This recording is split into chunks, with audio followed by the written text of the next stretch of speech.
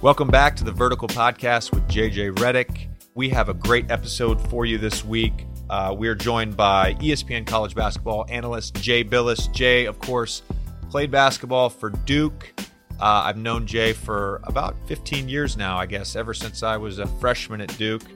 And Jay is a lot of fun to talk to. He's also a fun follow on Twitter, so give him a follow on Twitter.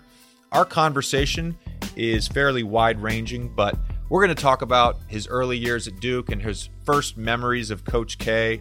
We're also going to talk a little bit about his role at ESPN and his work as a college basketball analyst. And, of course, the real reason why I wanted to have him on the podcast is to talk about that evil corporation, the NCAA. I am for schools being allowed to pay, and I'm for athletes being allowed to accept compensation in any form.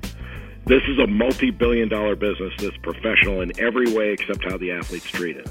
So without further ado, let's get to the conversation with Jay Bilas.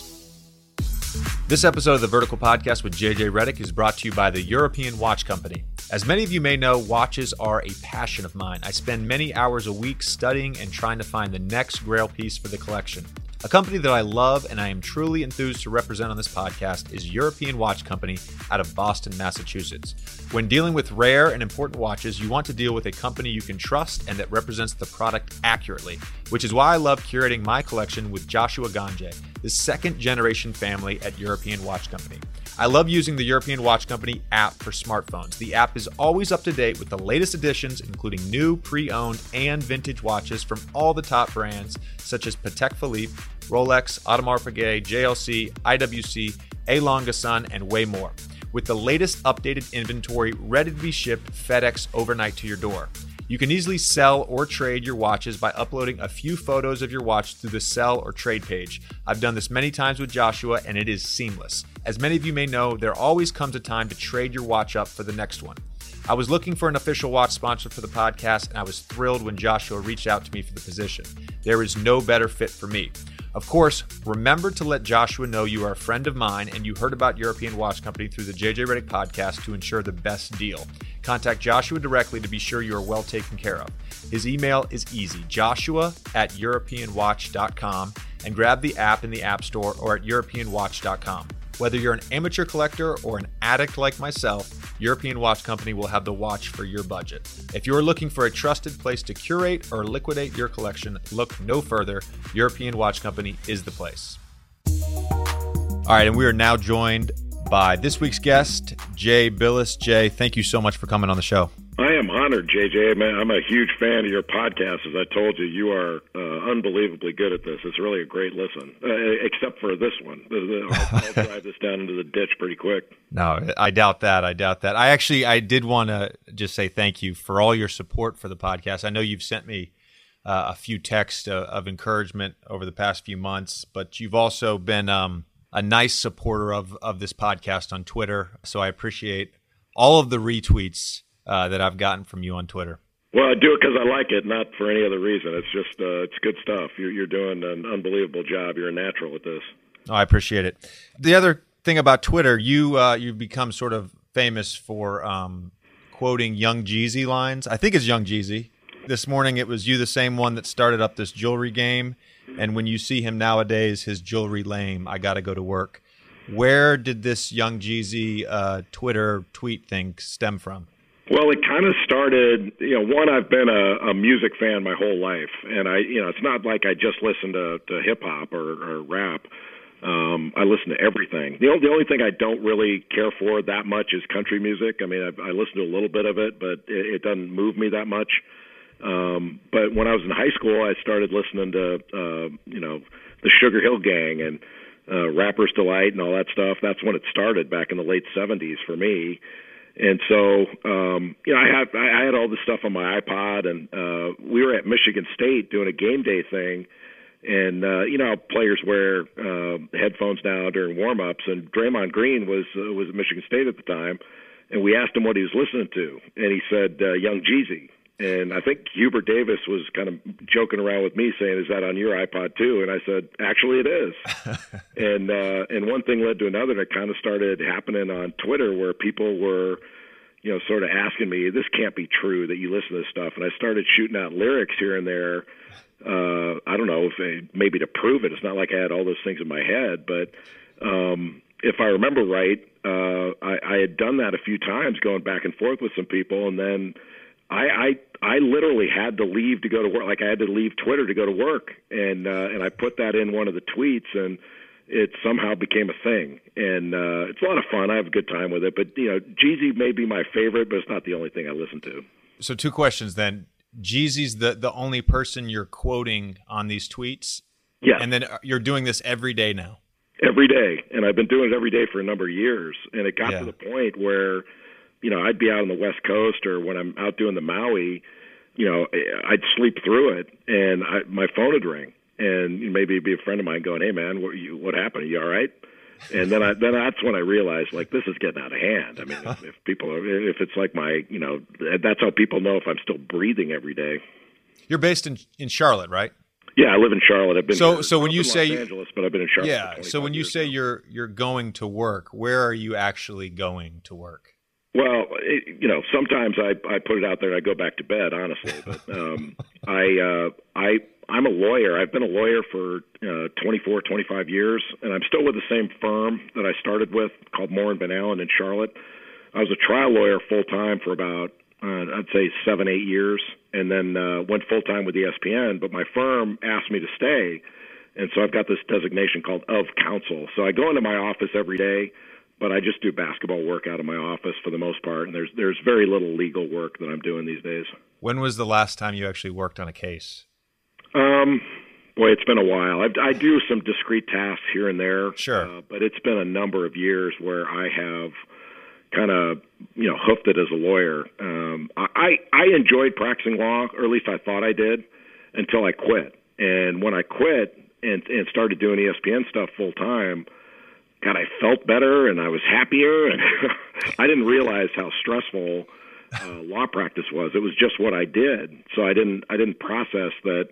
It was taking a toll on me, and I sound like I apologize for my voice. I'm going through a little laryngitis thing right now, but it got to the point where I was doing 2 full-time jobs, and I couldn't do them both as well as I wanted to. Sure. And honestly, JJ, I just picked the one that was more fun. I just thought, you know what, I got a chance to do this full time.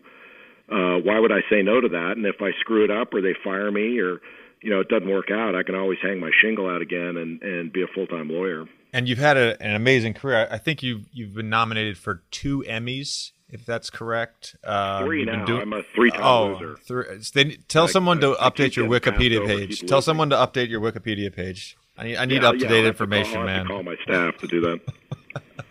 I want to go back. First of all, I didn't know you were from South Bay. I live in the South Bay. I didn't know you were from the South Bay. I knew you were from Southern California. But I want to go back. South Bay legend, actually. Yeah, first team All South Bay in high school. I want to go back to sort of when you were in high school, and obviously I'm a Duke guy. You're a Duke guy, but I hear all these stories sort of about your class coming into Duke. It was you, Johnny Dawkins, Mark Allery, and Dave Henderson. And really for Coach K, that was his first big recruiting class and really changed the trajectory of the Duke basketball program. And that was his first Final Four was in 1986 as you guys were finishing up. What are some of your earliest memories of Coach K when he was recruiting you in high school? Well, one, I'd never heard of him. So when he started recruiting, it sounds bizarre now, but when he started recruiting me, I'd never heard of him. I didn't know who he was. So back then Duke was known for having gone to the '78 Final Four and losing to Kentucky. So with Jaminski, Spinarkle, Banks, Denard, those guys, and I didn't know where it was. Like I knew it was in the ACC, but I didn't know what state Duke was in. I didn't have any idea about the proximity between Duke, North Carolina, NC State, and Wake. I didn't know any of that stuff. I was a pretty good student of the game as far as history was concerned, but the geography of it, I didn't really know all that stuff. And so when Bill Foster left in 1980, it wasn't on my radar screen who Mike Krzyzewski was. So when he started recruiting me, I liked him right away, and I kind of had a different sort of view of things coming out of high school. Like I wasn't looking at programs as much as I was coaches. That I thought that going to college, that might be the only time in my basketball life I was going to get to choose who I played for, and I wasn't going to screw that up. I was going to play for somebody I really liked. And so, rather than schools, it came down to me. The last four guys for me were Coach K, Jim Boeheim, Lute Olson, who was at Iowa at that time, and then Ted Owens, who was the head coach at Kansas. And so it was going to be one of those four guys that I played for. And down to the wire, it was, I was Coach K all the way, and he really didn't have the same kind of credentials as everyone else as far as success. Now you got, he's got 5 national championships and, gold medals, and, you can't even count the accolades and all those things, all the ACC titles and all that stuff. But back then, I think it's probably fair to say that the first time I ever did anything as a player, or Johnny Dawkins or whatever, was his first time too. And, when we went to the Final Four in '86, or when we went to our first NCAA tournament, the only guy that had been there before on our team was the trainer. Nobody else had done it before. So it was kind of an interesting time. I find that so fascinating because Duke and Coach K, they're such a brand now where everybody knows about them. First of all, I get that you hadn't heard of them because you hadn't been there a couple years, but everybody knows where Duke is. Everybody knows about the Duke UNC thing. And I don't know, we'll probably get into this more later. I don't know if that's partially just how the college game is marketed and branded now, but it's such a brand now. When you guys were coming in together, when did you know that your group had something special? Well, kind of right away, because we were the number one recruiting class, so people thought we were good, and every guy in our class, we were actually 6 guys back then. One of them left. My freshman roommate Bill Jackman left and went back home to Nebraska. We were all ranked in the top 50, and so we all had credentials and we're all good. But when I really knew that we were good was when I first met Johnny Dawkins. And this was, you're younger than me. You're not, I still feel like we're peers, but there was no internet when we were in high school, and I didn't know what any of the guys looked like.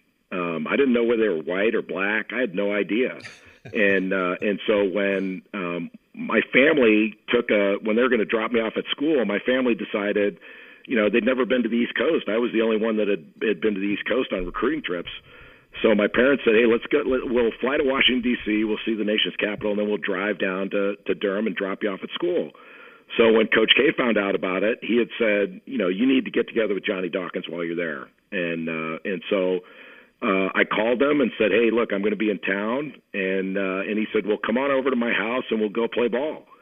So my old man drove me over to Johnny's house in Rockville, Maryland at the time, and we drove over in our little rental car, and he dropped me off. And this sounds like a joke, but it's true. I knocked on the door, and this skinny little dude answers the door, and I'm like, "Hi, is your brother here?" And he says, "Well, who are you looking for?" And I said, "Well, I'm looking for Johnny Dawkins." And he goes, "That's me." And honestly, JJ, my first thought was, holy shit, we're screwed. Really? Because he was skinny and 6'1" or 6'2", and he didn't look like what I expected.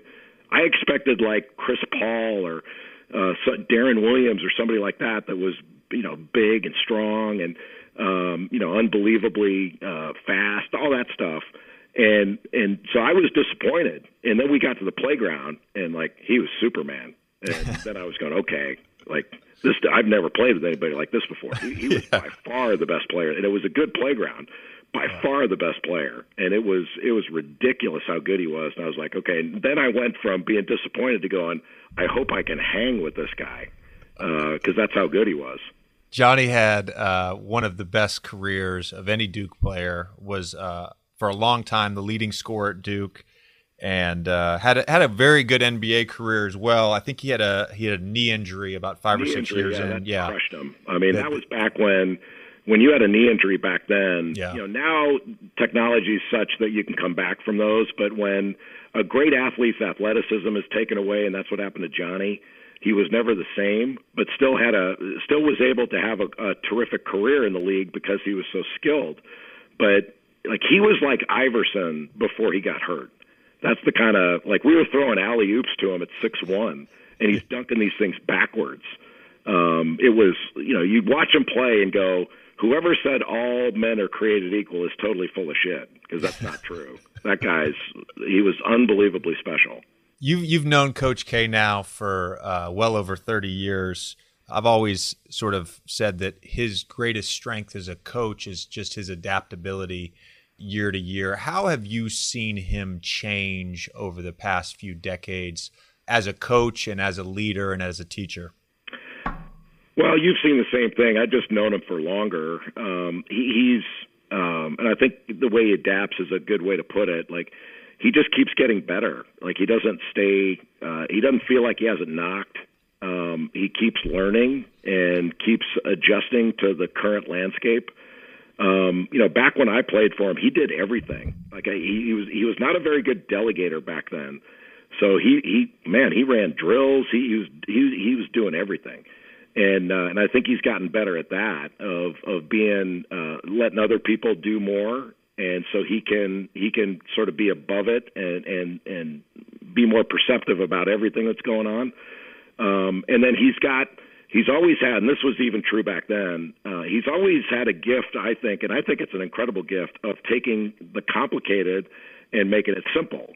And like, when my junior year was the first time the tournament had gone to 64 teams.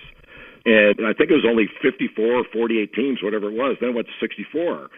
Well, 64 teams sounds so big. I mean, you look at the bracket going, my God, how are you going to navigate this thing?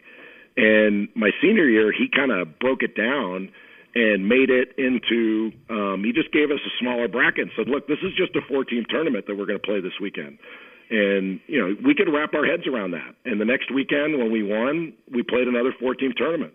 And then we got to the Final Four. It's a 4-team tournament. Now, it sounds simple, and it was, but it took a lot of thinking off of our plates, and we could concentrate on what was in front of us. And it made something really big into something really manageable. And he does that with everything. And I think that's genius in a way, to take the complicated and make it simple.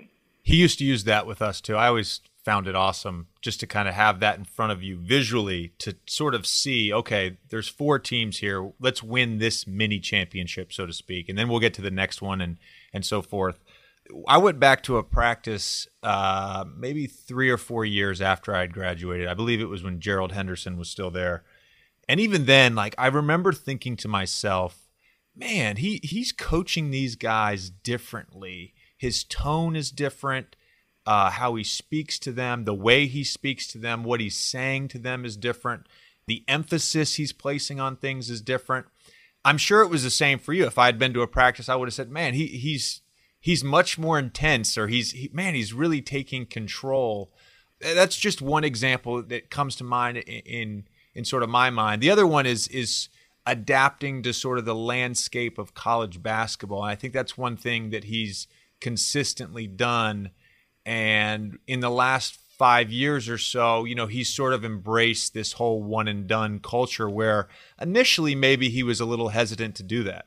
Yeah, I think that's right. Here's how I would term it. Like, he's been really smart. Like, the values are the same.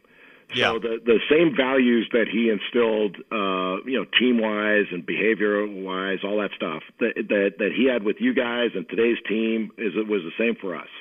Exactly the same. He may have been more likely to, with his intensity level, like, his volume was a lot higher when I played for him than probably when you did, and it's way different now. I'll give you an example. I go to all these practices, and a lot of the coaches they'll have a little team meeting or something, or watch film before practice starts.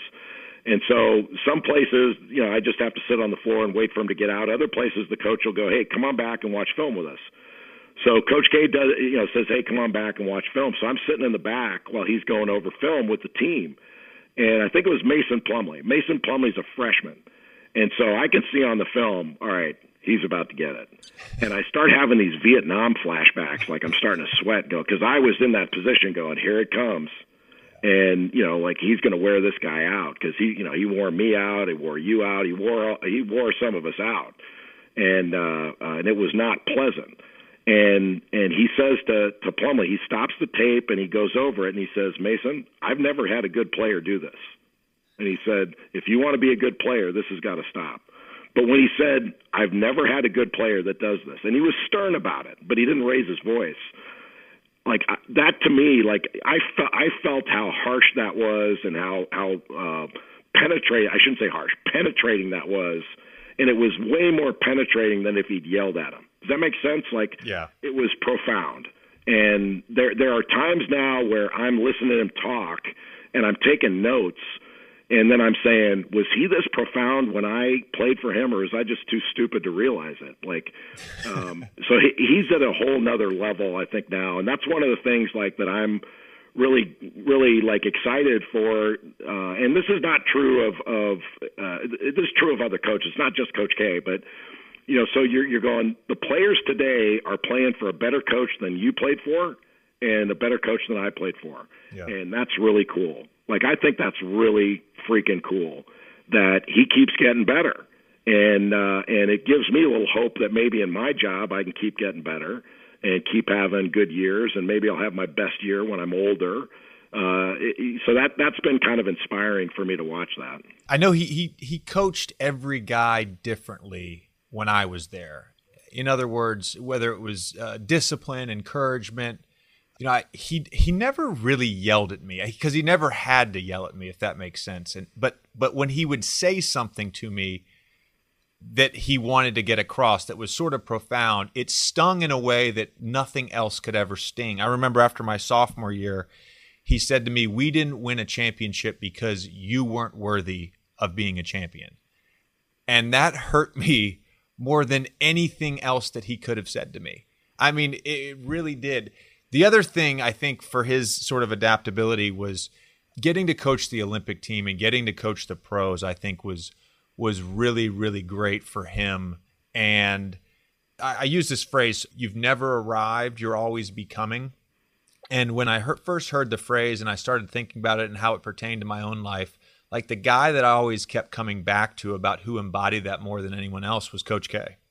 Yeah, that's a good point. I think the Olympic thing kind of re-energized him in a way that you know how it is. Like you do things for a certain amount of time, and he's done it for a ton of time as a coach at Duke, and it can become routine. And that was an energizing thing where he was dealing with something on a whole different level. Like I was just out in Utah. Actually, I watched you play the other night. Just out in Utah visiting Quinn Snyder, who's a former teammate of mine and one of my great friends. I just wanted to spend a couple days with him and kind of watching the whole NBA thing and the level. Like people who are just basketball fans, I don't think have any idea the level, how complicated an NBA game is. Yeah. And how much goes into it, and it's incredible. And I would put it up with the NFL as far as level of detail. Now the difference is you guys don't have committee meetings in between each play where you can sit and talk about things. You've got to play offense and defense continually, and there's so much going on. It happens so fast. But I think going to that level and seeing all that and watching the level of prep that the players do. And the coaches and all that stuff, I think it was really helpful to him. It's not that he didn't know it already, he couldn't handle it, but I think it was stimulating for him because it's a higher level, man. It's unbelievable. And so for him, I think it was a really energizing thing. And is he better because of it? You're damn right he's better. He's way better. But he went in there and put his own stamp on it and handled it great. Won everything but I think more than anything, that was an inspirational thing for him that has made him more energetic than less. It didn't wear him out. It elevated his energy level more than anything I can remember. You're listening to the Vertical Podcast with JJ Redick. It's the MMQB Podcast with Peter King. What was it about building teams that kind of now got you really interested in it? Well, I think as a competitor, you never lose that. You never lose being a competitor. That's built in. And I don't care what line of business you're in. To me, if you're a competitor, and you like to compete, you're going to be successful. For the rest of this conversation with John Elway, please search the MMQB podcast with Peter King to listen and subscribe to new and archived episodes found on the mmqb.com, iTunes, and anywhere you listen to podcasts. Jay, hang on 1 second. I need to ask my listeners a quick question. How would you like to get 3 home-cooked meals for free? Well, all you have to do is remember these 2 letters, JJ. That's easy enough, right? Now keep listening, and I'll tell you how to get those free meals. Look, we all know there's nothing better than a great home-cooked meal, and no one makes it easier for you to do that than Blue Apron. Their mission is to make incredible home cooking accessible to everyone. Blue Apron knows that when you cook with incredible ingredients, you make incredible meals. So they set the highest quality standards for their suppliers and only bring you the best ingredients, all right to your door. Even better, each meal comes with a step-by-step, easy-to-follow recipe card and pre-portioned ingredients and can be prepared in 40 minutes or less. Now comes that part about the 3 free meals I was telling you about. Check out this week's menu and get your first 3 meals free with free shipping by going to blueapron.com/JJ. Think about it. That's 3 meals free just by adding in my name. Once again, that's blueapron.com/JJ. Blue Apron, a better way to cook. Now back to my conversation with Jay Bilas. Going back to what you were saying about the NBA game, it sounds so simple because we are playing a game that just involves like a leather ball and an orange rim, but the level of intellect that is required to succeed at this level is very high. And it's funny because we're talking about basketball when I have discussions with teammates on the court, or let's say a film session with our defensive coordinator or whatever it may be. But it is actually very intellectually stimulating. And the other thing I wanted to ask you about with Quinn and with your class of guys, like the sort of the Duke fraternity. I had a reporter last year ask me about what other Duke guys I was friends with. And when I thought about it, I thought to myself, like, I don't know that there's a guy over the last 25 or 30 years that I don't have some sort of relationship with, a former Duke player. Like, it just seems like you're in that fraternity and you're in it for life, and we all kind of coexist and commingle and get along. Yeah, I think one of it has to do with the length of time our coach has been there. Yeah. So if Coach K had left Duke after 10 years, or after he won his second championship or something and went to the NBA, which was a distinct possibility in the early 90s, I probably never would have met you.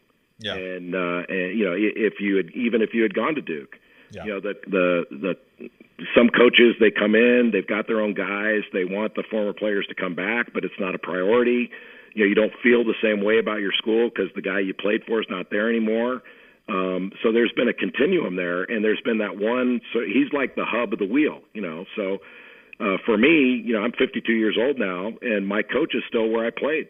Very few guys from my era or vintage, whatever you want to call it, that can say that. Maybe the guys that went to Syracuse, that's about it. Right. And so that's helped us develop and maintain relationships over that period. And that's been really important. The other thing is, in my view, is when how it is when you recruit good guys, and we like to think that when he recruited us, we got good guys. Yeah. If you get a guy that's not a good guy into the program, they get weeded out right away. And so you recruit good guys, and that attracts more good guys. And you'll find that. When guys come on their recruiting visits, they get to know the players. They're attracted not just to Duke or Coach K, but they're attracted to the other players. They go, I want to be that. I want to be that guy's friend. I want to play with that guy. I want to be like that guy. And that stuff happened. And then all of a sudden, you got older guys. And I know this happens in the NBA, but it's more transient. You got older guys that are kind of training the younger guys, not overtly. Yeah. But if I'm a young player and I come in as a sophomore or freshman, sophomore, where you're a junior, senior, and I get to watch the way you do things, you don't think that's going to have an impact on me? It's going to have a huge impact on me. The way you handle yourself off the court, the amount of preparation you put in, how you eat, all the stuff that you do, that's going to have a profound impact on your teammates. And I always tell parents now, when you're helping your kid make a decision on where to go to school, you got to look at the locker room and say, okay, what are the guys like in that locker room? And historically, what have they gone on to do? What kind of people have they gone on to become? Because, the basketball is one thing, what position your kid's going to play, are they going to go to the tournament, all this stuff is great. It's important. But the other part of it is you put your kid in a locker room full of knuckleheads. Don't be surprised when a knucklehead comes home for Christmas with you. Like who they're around every day is a big deal. And, you may not be a different person, but your character will be molded in a more positive way based upon who you're around all the time. And you're not just saying this about Duke. You're saying about this everywhere. About any sort of college program is to sort of look in the locker room. I don't want to. Good point, JJ. Yeah. Because like we're two Duke guys talking about Duke, and it can sound like an infomercial, but yeah, I don't want to stray too far into like the Duke propaganda machine. Yeah, but it's like the same way like the guys at Carolina. If you talk to Hubert Davis, sure. When Dean Smith passed away, I had a chance to get to know Coach Smith. But when you heard the guys talk about Coach Smith and what he meant to them and the things that he used to do daily in practice, Duke fans may not want to hear this. Carolina fans may not want to hear it either. But the difference between Duke and Carolina culturally is very slim. I mean, the two programs basically have recruited the same guys forever. Right. And the Carolina guys that Duke fans hated, Duke might have been the guy's second choice. They would have loved him. And the Duke guys they loved, if they had been at Carolina, they would have hated him. And that's part of the gig. But character-wise, like I know you're friends with a lot of the guys that went to Carolina. I am too. My vintage is older, but Hubert Davis I worked with. I mean, there's no difference in the players character-wise, none. I have two guys in my locker room right now that are Carolina guys, and both outstanding individuals. Not surprising, though, because as I've seen over the last 15 years since I first got to Duke, I mean, these are the type of people that Carolina recruits. And your current job as a college basketball analyst, I had Jay Williams on the podcast. I didn't ask him this question. I wish I had. But do you find it a challenge sometimes to be unbiased when you do have to talk about Duke? I don't. My thing has always been say what I see and what I feel, and I'll have no problems. So when Carolina's the better team, you say it. When Roy Williams does a better job, you say it. You don't have to worry about it that way. And for me, like one of the great joys of the job has been, getting to go to practice, to scouting reports that all these different teams have, being their coaches' meetings. And when you see, or at least this is what the conclusion I've come from. When you see what these players and coaches put into it, how much they care, how could you go to those games and do it anything but down the middle? And plus, I'm older now, so I've been to 1,000 games. I've seen 1,000 of these things. I'm not rooting. The only thing I root for is a good game. Like I want to have a good game. Because if it's a 20-point blowout, no matter who wins, TVs are turning off and people are changing the channel. So you want to have a good game because it's more fun that way. Yeah. But I've never worried about who wins, who loses, all that stuff. That's their problem. And now, truth be told, like if maybe if Duke were struggling and Coach K was about to get fired, you'd feel like, oh my God, maybe I need to say something helpful. But I broadcast games of my best friends, and whether it's Johnny Dawkins or Tommy Amaker or you name it. Yeah. And both those guys were in situations in their careers where they got let go. And, I never did or said anything other than exactly what I felt at the time. So I've never worried about it. That's never been an issue for me. Sure. That's fair. The other thing that I think is kind of cool that you get to do in your job is that you get to work on draft night on ESPN's special, and you've done that for a number of years. And you provide your analysis. I think there's an ongoing like internet thing about your use of the word length. But are you ever surprised by sort of who makes it, who doesn't make it, what translates and what doesn't translate from the college game to the NBA game? Yeah, I mean, I'm not surprised by it anymore. I was initially surprised that it was so hard to figure out.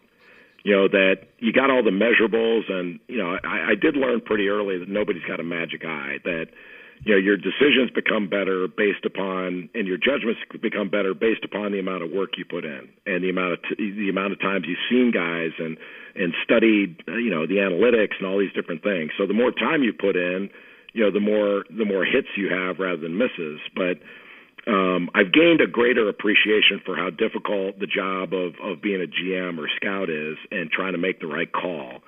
And look, my job is not anywhere near as difficult as any GM. But what you find is, or at least what I've found is, I've got my opinion is out there on every player in the first round, every single one. A team has their opinion out about the ones they draft. Now they've got opinions on all of them. But so they're stuck with the ones that they draft, and it's difficult. Sometimes you make a mistake, and it stays on your resume forever. So I got to live with what I say about these players, and if I'm wrong, I gotta suck it up and accept it.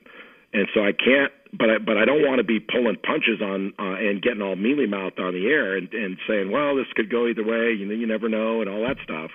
You got to say what you think.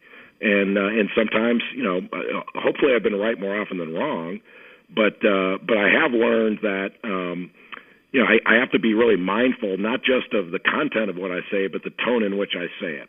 Sure. And that's important too, because sometimes the tone that you use, it can convey the wrong message to the listener. Sure. And the other thing from like a player's perspective, I think, especially at that age, like you're very cognizant of everything that's said about you, if that makes sense. You're just not, I don't think you're mature enough to sort of filter out what's important and what's not important. And I just can think on my own draft night, like I just had a DUI and that's all anybody wanted to talk about, like on air, right? That I just had this DUI. And so it kind of took some of like the joy of that night away from me. Like instead of feeling just like super excited, and it was just almost like a sense of relief, like, oh God, this is over. Okay, I can move on with my life. And so I think sometimes, like from a player's perspective, like you don't want that night to be ruined by negativity, whether it's saying like, I don't think this is a good pick for them, or we give this grade a C. Like we hear that. And I think there almost needs to be like more of sort of a celebration, I guess, of what's happening. Because for us, like it's the most important moment of our lives up to that point.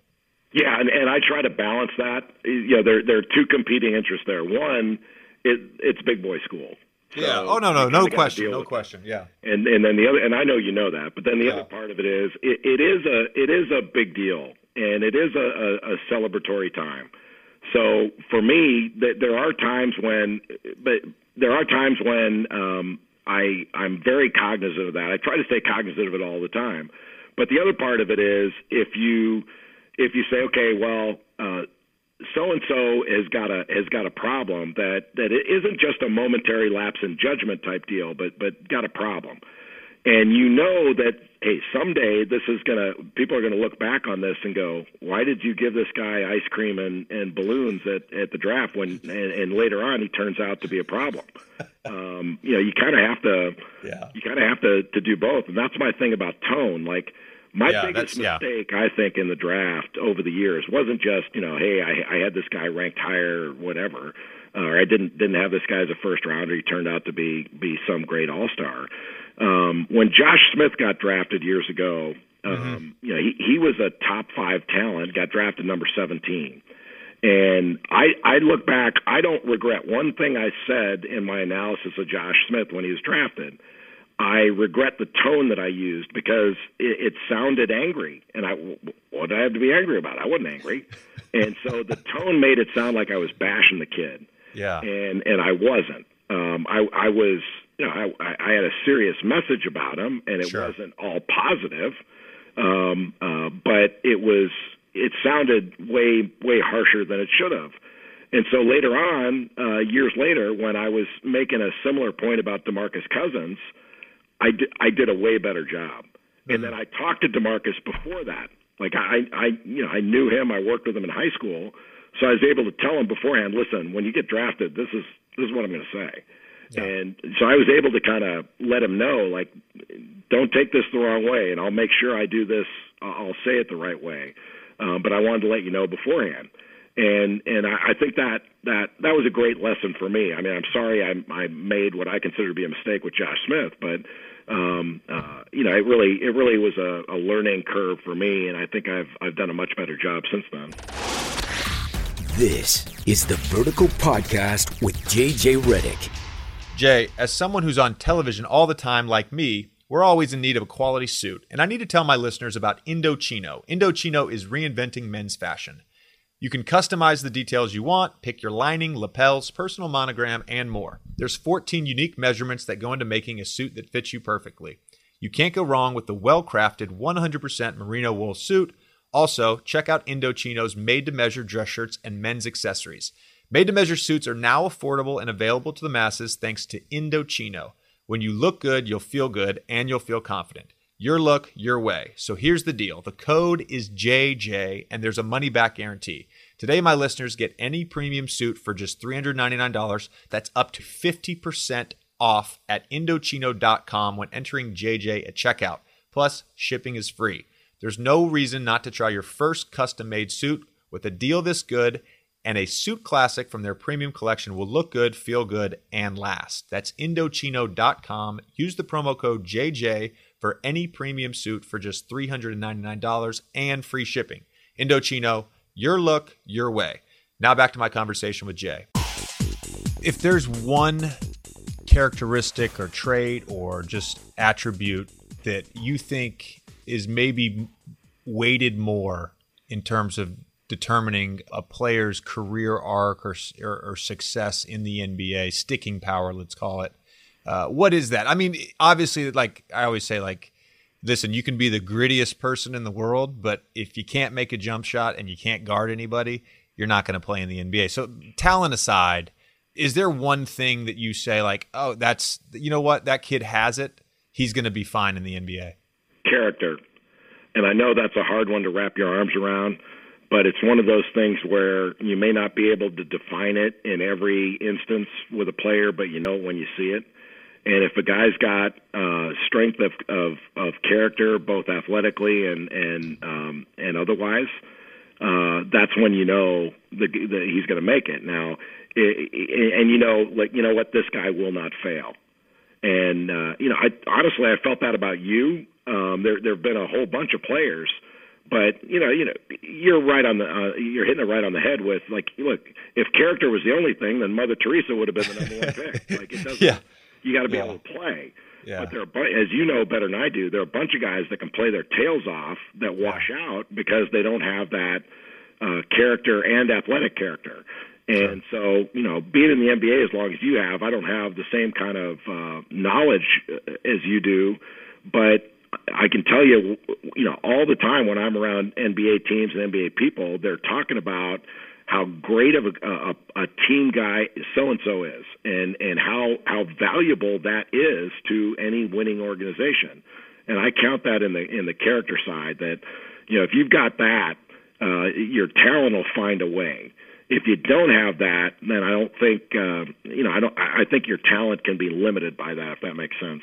No, it does make sense. Actually, somebody once said to me, I think it was actually Chris Collins, he said, if you're going to be an asshole, your talent better outweigh your assholeness. That's sort of just a basic guideline, I think. And you see it in the NBA. I mean, I think, there's guys that, behave a certain way, but they're so freaking good that it really doesn't matter. And they have such a great sort of value add to the team that, you just kind of deal with it. You suck it up and deal with it. I want to get to sort of a discussion about the NCAA. There's a lot to talk about and a lot to chew on. So I want to keep this as focused as possible, but just in terms of athletes being paid, I know you've been a huge proponent for the student athlete, not just for pay for play, but just in terms of transfer rules and some of the hypocrisy of the NCAA. But where exactly do you stand on the notion of pay for play in the NCAA? I am for schools being allowed to pay, and I'm for athletes being allowed to accept compensation in any form. And this is the way I look at it, JJ, that this is a multi-billion-dollar business that's professional in every way except how the athlete's treated. So we can't look at football, basketball, the like, and suggest with their multi-billion-dollar television deals and the way they, the conference deals for TV, Big Monday, the college football playoff, the NCAA tournament, act like it's not pro. It's pro. So my thing would be let every school do what they want to do. Like if because you hear people say, well, I'm totally against that, then don't pay at your school. I don't hear people say they're against. Like if this was back when I was playing, I don't know what Coach K made when I was playing, but I would imagine it was under $100,000 a year. He's making $7 million now or more. So if Duke doesn't want to pay that, then don't pay it. That's fine. They can pay less, but that's their choice.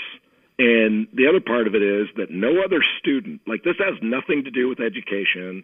It has nothing to do with them being students, with the players being students. The NCAA says it is, but it's not, because if money got in the way of education, or was somehow, as they say, antithetical to what education is about, then they would limit what any student could earn, or any scholarship student. So if you're on a music scholarship, you can cut a record, you can appear on the Tonight Show, you can make money however you want. If you're an actor or actress, you can do whatever you want, make whatever. It doesn't affect your status as a student. So no other student is limited in any way. So that's my stance, is that why would we have a unilateral wage ceiling on only one class of person, that being an athlete? That doesn't make any sense to me. And to me, the only way to do it is allow the schools to make their own decisions. So if Duke wants to, kind of like one and done, you don't want to take one and dones, don't. But if you want to take them, go ahead. That's fine. We don't need to have these restrictions on everybody like we're running a little league. And because we're not. We're making billions of dollars here, and the coaches are making a ton, the administrators are making a ton, and they're selling these players at every single turn. It's amazing. Yeah, I guess the notion of the NCAA being an amateur sport, really, it's just a non-starter for me. And I mean, not only do we have like the March Madness TV deals, bowl game TV deals, we now have conference networks. Some schools, I think University of Texas has their own network. So there's sort of all these revenue streams. I want to reference a couple of articles. I read Business Insider all the time, and they've kind of done this playful thing where both in college football and in college basketball, they've divvied up the revenue similar to how the NFL and NBA divvy up the revenue between the owners and the players. And what they found was, I think there was an article actually this morning about college football, and I think the average Texas Longhorns football player is worth about $675,000 to the school. In the basketball version that they wrote last year, I think there were 4 schools, Duke was one of them, where the average basketball player at Duke was worth over $1 million to the school. And obviously there's a huge discrepancy there between, that amount and what the scholarship is, what room and board covers. And the NCAA in the last few years, I guess I should say the Big Five, I believe, have come up with this sort of cost of attendance stipend. You're definitely saying that's not far enough. They haven't gone far enough in sort of making this a fair system. Well, yeah, I mean, it's inherently unfair when there's a restriction on one class of person and no one else. I mean, I say that the players are exploited, and people recoil from that because it sounds, they think that makes it sound sinister, and it's not. It's just a simple definitional thing that when you are using someone to make money and to profit, look, these people are profiting. They call themselves nonprofit, but they're profiting enormously. But when you use someone to profit and at the same time restrict them from profiting themselves, that's textbook exploitation. Now, it doesn't mean they're mistreated, but you'll hear people say, well, they get free food and free gear, and they go on great road trips, and they get all this wonderful coaching, as if they would go out and pay for that on their own. And you're going, wait a minute now, those things are all incidental to this multi-billion-dollar business. I mean, you're getting coached so you'll perform and win. You're getting fed so that you will you'll be fueled better to perform at a higher level and win and make more money. And they act like this free gear thing, like they're giving all the players a gift certificate to Dick's Sporting Goods and they can buy whatever they want. They're billboards. Yeah. They have to wear that gear. And look, it's nice and everything, but the paid coaches get the gear, the paid administrators get the gear, and they get to go on the road trips. And they're flying on the charter. So those things are all excuses and rationalizations. And my thing is, well, if you think the scholarship is such a great deal, because people say, well, the players get enough. Okay, first of all, I would ask, to whom else do you say that? To what other person or group do you say you get enough and you need to be capped industry-wide? And the other part, JJ, is if you think it's enough, and that's not an unreasonable thing to think, but if you think it's enough, then let that deal stand on its own in the marketplace. Like, we'll have a free market, and if Duke doesn't want to give scholarships or doesn't want to pay players, don't do it. And then see how you do. Yeah. Because they're not averse to paying because they're paying Coach K $7 or $8 million a year. And they're not averse to paying money for facilities, which they're doing for recruiting. So they're paying the money one way or the other. It's just, I think it should be allocated properly for talent procurement. Let it go to the players where it belongs instead of building these gigantic facilities to attract them and pretending that you're doing everybody a big favor. I've never liked it. You're listening to the Vertical Podcast with JJ Redick. Jay, hold tight for 1 second. Give me a minute to tell my listeners about SeatGeek. As a lot of you may know, buying tickets online for sports and concerts has been a confusing process for a long time. But SeatGeek is different. They've come along and created an amazing app and website that makes it easier than ever for fans to buy and sell tickets. SeatGeek is always the first place I go to look for tickets to a game or concert. I have the SeatGeek app on my phone, and I just used it the other day to look for tickets to see the Dodgers in the postseason. Everything about SeatGeek is designed to make life easier for sports and music fans. SeatGeek does all the price comparison for you by searching multiple ticket sites and ensuring that you get the best possible deal. And SeatGeek wants to help you get the most bang for your buck. That's why every ticket on SeatGeek is given a grade based on value. You'll immediately see any underpriced seats and be able to find the best deals that fit your budget. Best of all, my listeners get a $20 rebate off their first SeatGeek purchase. To get your $20 rebate on tickets, download the SeatGeek app, go to the Settings tab, and click Add a Promo Code.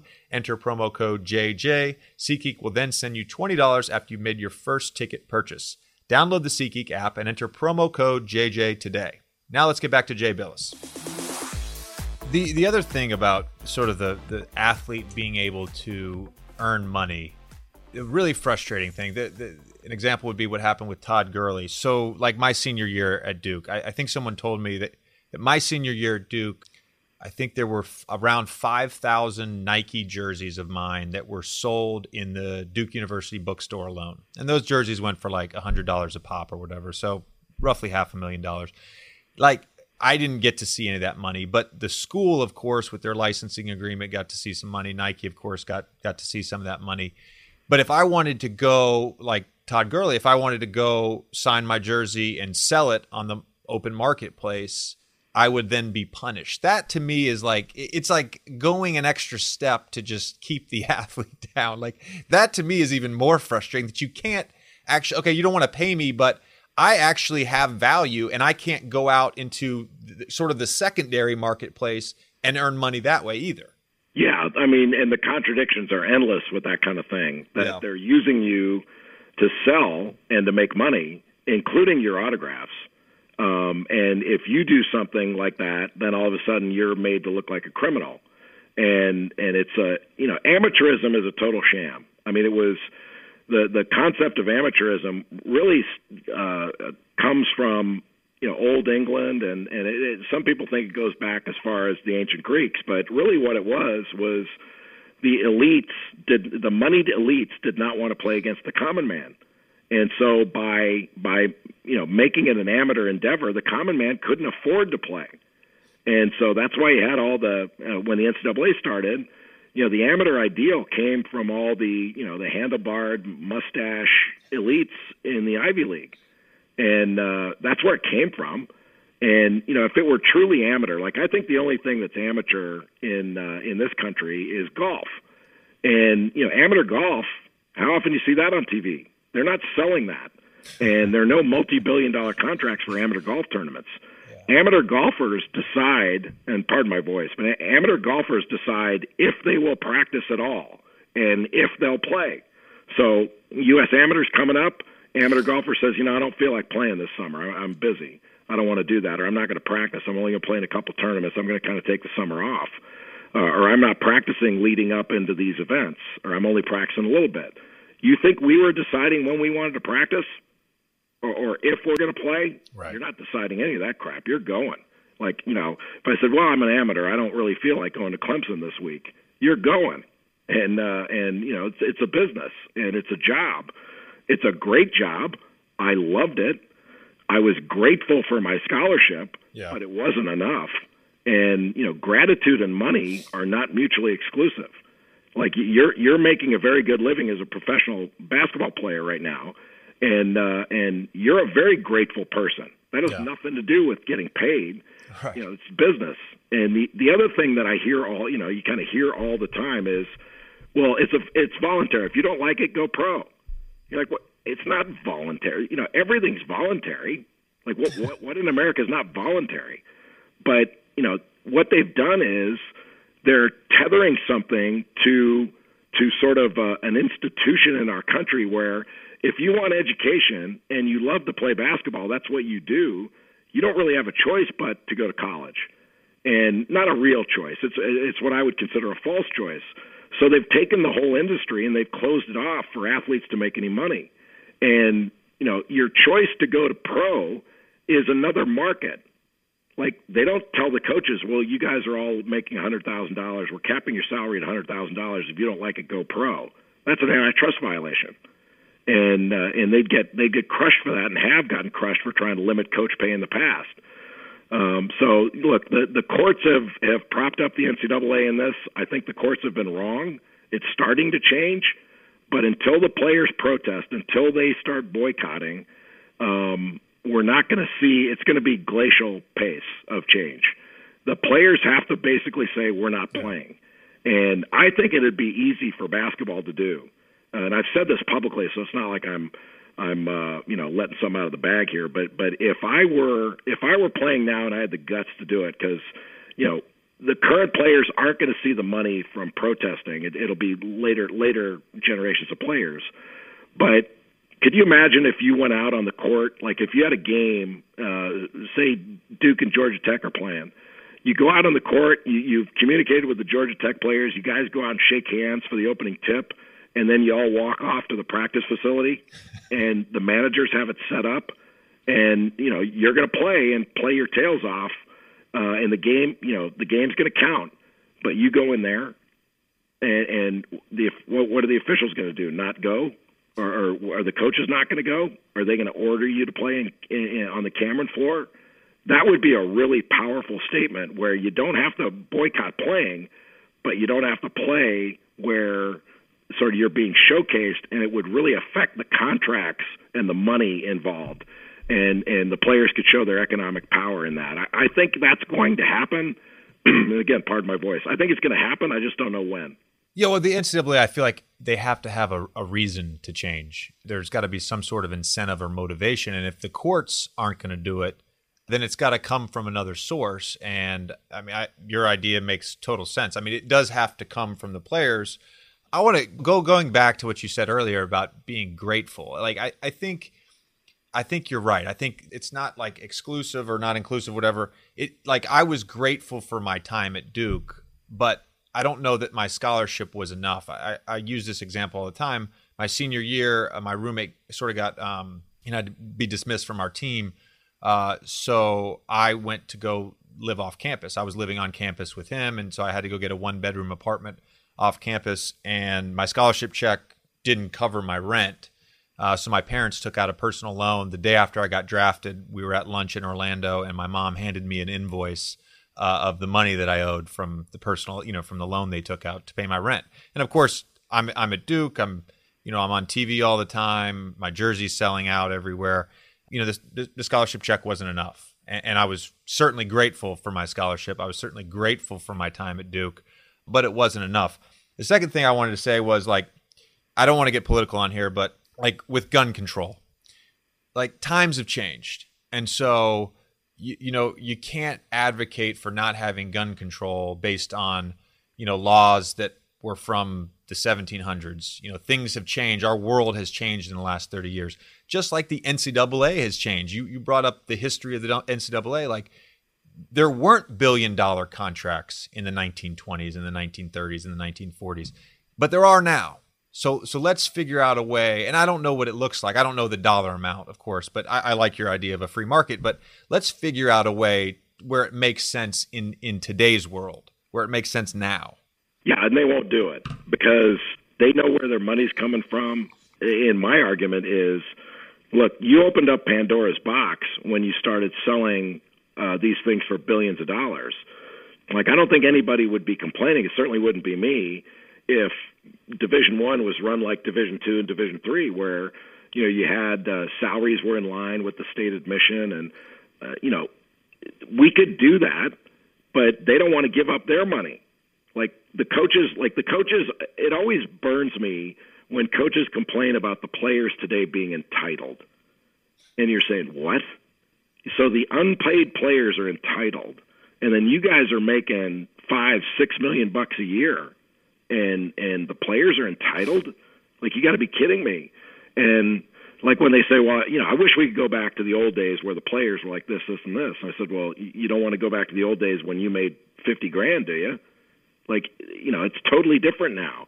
Yeah. And like you're saying, and this is big business. And my thing is, if they're old enough to sell, like they want to say they're kids. Well, if they're old enough to sell, they're old enough to benefit from their work. And when every other student is allowed to benefit in their chosen field, benefit to the level of their value in the marketplace, I don't see why we would tell one class of student that they can't do that, and that being the athlete.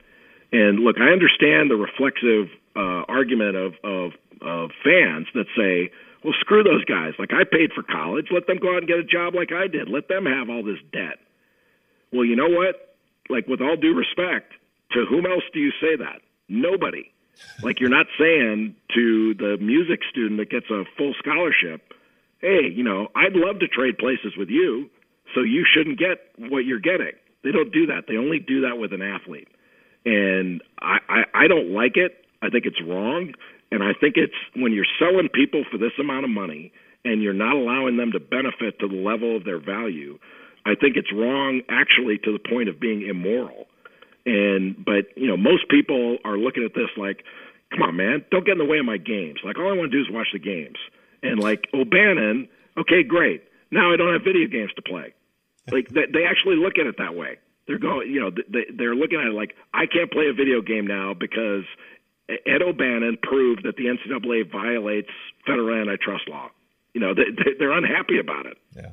There's a lot of strong opinions on this subject. I'd be happy to hear any listener's opinion. Hit me or Jay up on Twitter. Let us know what you think.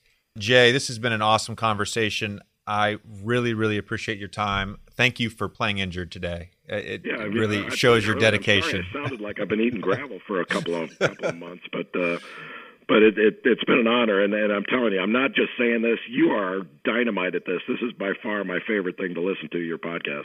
Oh, well, thank you, man. I appreciate it. Thanks, Jay. Thanks for listening to this episode of the Vertical Podcast with JJ Redick. I'd really like to thank today's guest, Jay Bilas. Remember to subscribe and listen to new and archived episodes wherever you listen to podcasts. And be sure to subscribe to the Vertical Podcast with Woj and the Vertical Podcast with Chris Mannix. You can find us on iTunes, Stitcher, TuneIn, Google Play, and you can now hear the Vertical Podcast Network every weekday at 3 p.m. Eastern on Sirius XM Satellite Radio on Sirius Channel 214, XM Channel 203, and on the Sirius XM app on Channel 967. My podcast airs on Sirius XM every Monday and Thursday, the Vertical Podcast with Chris Mannix every Tuesday, and the Vertical Podcast with Woj every Wednesday and Friday. You can always tweet me at JJ Redick for any questions and comments. I'd also like to thank our sponsors, European Watch Company, Blue Apron, Indochino, and SeatGeek. Be sure to support them the way they support us here at the Vertical Podcast. I'll catch you next week. This has been a digital media production. Find your voice.